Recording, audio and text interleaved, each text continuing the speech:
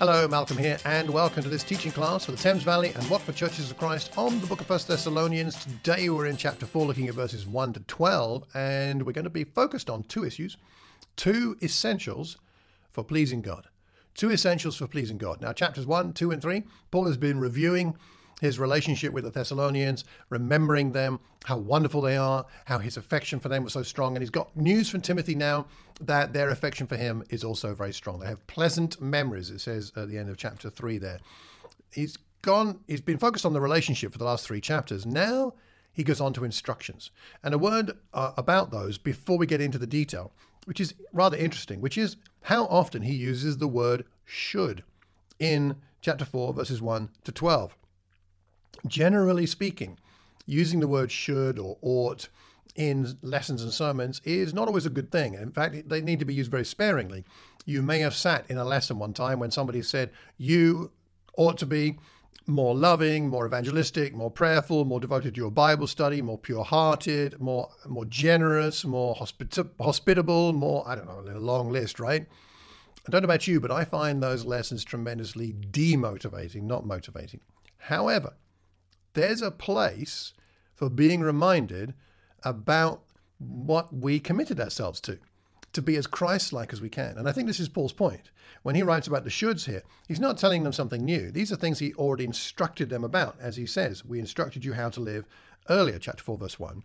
They already know these things. These are reminders, and they're reminders with the focus on Jesus Christ. He talks about God here, he talks about the Lord Jesus, he talks about the Holy Spirit.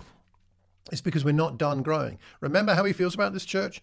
Unconditional affection and love and gratitude, and thinks of them as being strong spiritually. They are at a model of love to all the churches in that whole region, Achaia and Macedonia. I mean, if in terms of love, they're the top dog church. You know, if anybody wants to know how to be a loving church, go and visit the Thessalonians or go and talk to a member of that church because they'll instruct you. You in Corinth, you in Athens, you in Berea. So they're already at a high level. But I think what Paul is doing is he's doing two things. One, he's saying no room for complacency. You're doing great, but no room for complacency. Secondly, you're not Jesus yet, are you? There's still room for growth. And that's really important because every church or every local group has its strengths, but its strengths are still not quite at that top Christ-like level, are they? We've always got room to grow. And I think that's what's going on. And in that context, some shoulds can be and are in this context, in this situation, healthy. Now, on to the two essentials of pleasing God. As he says here, we taught you how to please God, chapter 4, verse 1. And that is how you're living. But now we ask you and urge you, it's a strong word, in the Lord Jesus, Jesus mentioned there again, more and more, room for growth. You know what instructions we gave you by the authority of the Lord Jesus. This is about Jesus, not about me, Paul is saying. And these instructions you know. And he first of all focuses on purity. It's God's will that you should be sanctified, holy. You should avoid sexual immorality, porneia, all kinds of sex outside marriage. Each of you should learn to control your own body. So self-control is part of what it means to be a Christian in a way that's holy and honorable, not in passionate lust, like the pagans. In other words, giving in because it just feels good and it seems right because it feels good. They don't know God. In this matter, no one should wrong or take advantage of a brother or sister. Not entirely sure what that means. Lots of different theories in the commentaries I've read. Perhaps Christians were taking each other's spouses off each other, maybe, or something like that. But anyway, the Lord will punish all those who commit such sins.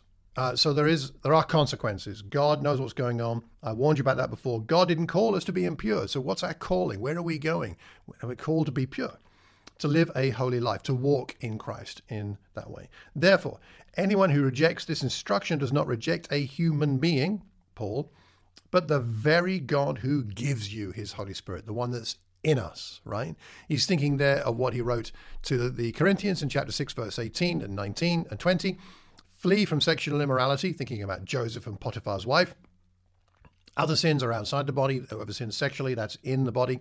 Don't you know that your bodies are temples of the Holy Spirit who's in you, You've received from God.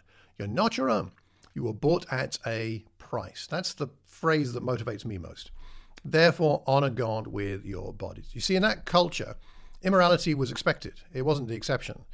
And sometimes the pagan temples were brothels, basically, as much as, if you like, a place of worship. Immorality was at least tolerated, if not actively encouraged a lot of the time. Is our society much different today? I would say not. We're fighting against swimming against the tide here. And so we have to develop self-control. We've got to have habits that are strong. And that's where the community comes in.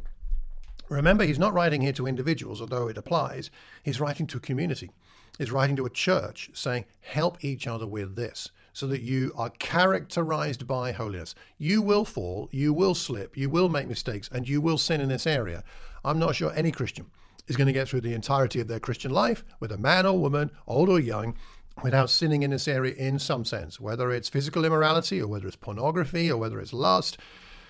I'm not sure it's possible to get through life without a struggle and sinning in this area. But it's not about the instances. It's about the trajectory. It's about the habits. It's about the atmosphere. It's about the ultimate desire we have to be as holy as Christ and not give in to what just seems natural and feels good. We want to live a holy life, not a life like everybody else. He says here at the end of that section, we are called to live a holy life. And that's interesting. Because Paul surely could not call the Thessalonians to something that they could not achieve, that they could not attain. What he's saying is, God's called you to this because he knows you can do it. You can live a holy life. Now, you're not going to live a sinless life, but you can live a holy life. And so what he's saying here is, you can live differently enough from the rest of the world that the world will notice, and it will be genuinely different, not out of a duty or following a rule, but because you want to be like Christ and because his Spirit is in you and empowering you to live a life like his. That's inspiring. And yes, it's a challenge to live like this, but it's inspiring. We can live you can live a holy life. Not perfect, but a holy life. Your location, your family group can be characterized by holiness. You may think, well, I don't know. I mean, we're all sinners and all that. Yes, yeah, indeed we are. But if God calls us to something, we can inhabit that. We can demonstrate that. Holiness is something you and I can live. We can walk like that. It's reassuring. We are people who breathe holy air, somebody once said. So the purity point here is very strong and it's very important, and we need to be characterized by purity. But secondly, the second part from verse 9 down to verse 12 is about love. Love's a big theme in Thessalonians, isn't it? It's a really good study to look at this. About love for each other, we don't need to write to you. You yourselves have been taught by God to love each other. That's a lovely phrase, because the phrase taught by God is a Greek word that it looks like Paul has made up. God taught. It doesn't appear anywhere else in the Bible, hasn't been found anywhere else in Greek literature of its period. So he's saying, you know what, I have to make up a word here, because the only one that can really show you how to live in this way is God himself. And he's the one to teach you. I mean, I'm reminding you, I'm sharing a few things, but actually, fundamentally, you need to be God taught to be able to do this. And that's why we have our times of quiet with God. That's why we pray. That's why we read God's word. It's because God is then able to strengthen us and empower us to live this kind of life. Taught by God to love each other. And in fact, you do love all of God's family throughout Macedonia. That's impressive. It's not only characteristically of them that they love deeply in their own fellowship, but they love all the people in Macedonia, all the Christians in Macedonia, which is a very big area. So their love is spilling over. You might remember in chapter 3, he encourages them that their love may increase, verse 12, and overflow for each other. Increase and overflow. So it's flowing outside the local congregation. And there's a point there for all of us that our relationships of love as Christians must be certainly based in our local ministry, but it should overflow to other ministries within a church like Thames Valley. That means locations loving other locations, or family groups loving other family groups. But I think it also applies to churches beyond those borders. So Thames Valley loving other churches, Watford loving other churches, them feeling that love somehow. That might be a good thing to discuss in your group. How can the next family group, the next location, or a church elsewhere, how can they feel the love that we have for them? How can we make sure we do genuinely love them? Because that's what happened there. He commends them for that. They love all of God's family throughout Macedonia. Yet, he says, we urge you, strong word again, to do so more and more. Room for growth. Make it your ambition to lead a quiet life. Interesting how this is linked to love. Leading a quiet life, mind your own business, work with your hands, so that your daily life may win the respect of outsiders, and that you will not be dependent on anybody. And of course, in that context, the dependency would be on other Christians. So he's saying, one of the ways you love each other is by not being dependent on each other. Now, interdependent, yes, but not like I'm not going to work. I'm just going to sit around twiddling my thumbs because I know you'll take care of me because you love me, my brother. You love me, my sister. That's not what's going on here. We are taught by God, and God is not somebody who teaches us to sponge off other people when we can take care of ourselves. If we can't, that's a different thing. But if we can take care of ourselves, then that is something that we do. We do that more and more. And perhaps what's going on in this situation in Thessalonica, which we'll come to in end of chapter 4, beginning of chapter 5, is they're expecting the second coming of Christ. And perhaps some people are saying, Jesus is coming back any day now. So because of that, why should I be working with my hands, manual labor, which is often despised in that culture? Why should I be doing that when I could be evangelizing? Yes, I know.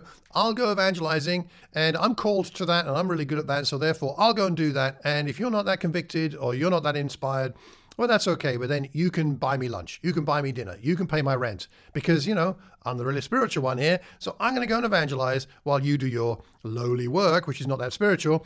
But you know what? But Jesus is coming back, and doesn't he want all men to be saved, which is true? And doesn't he want as many people, baptized into Christ as possible? Well, yes. And isn't time short? Maybe it is. Well, therefore, let's go and save as many people as we can and neglect our health, neglect our families, neglect the fact that we need to look after ourselves and not be a burden on people. And Paul says, you got the wrong end of the stick. Yes, we should be urgent to help people become Christians. Yes, we don't know when Jesus is going to come back. But what we do know is, firstly, we don't know when.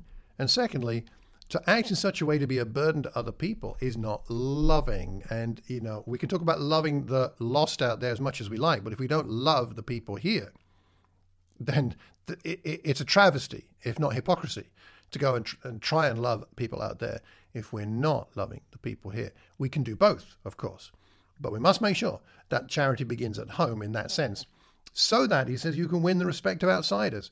Why would outsiders respect us if we're not looking after ourselves and not looking after each other?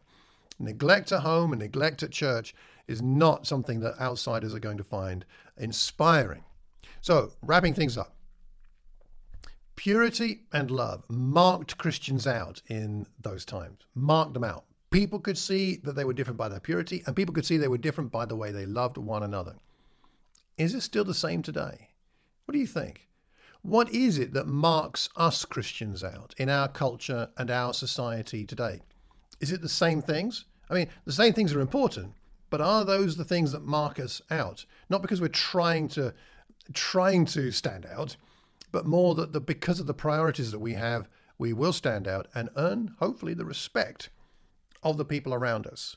What is that in our culture, or perhaps where you live? Might be different to where I am. What makes it clear that we are Christians to other people, even if we don't tell them? Another question might be this: what helps your purity be pure? What helps you? What helps you to prioritize purity, to value it, and to walk that holy life that he talks about here? Live that holy life. What helps your purity? And do your friends know? Do the people around you know what helps you to be pure? If we know what helps each other to be pure, we can help each other to be pure and to live a holy life.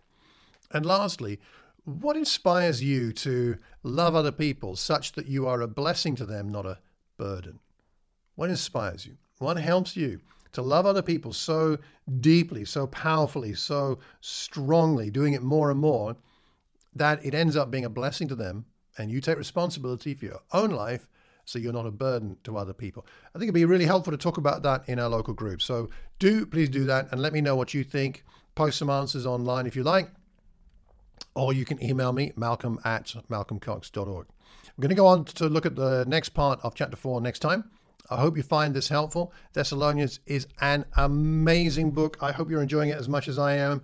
And let me just finish by mentioning what it says there at the beginning of chapter 1, that is our theme verse for the year.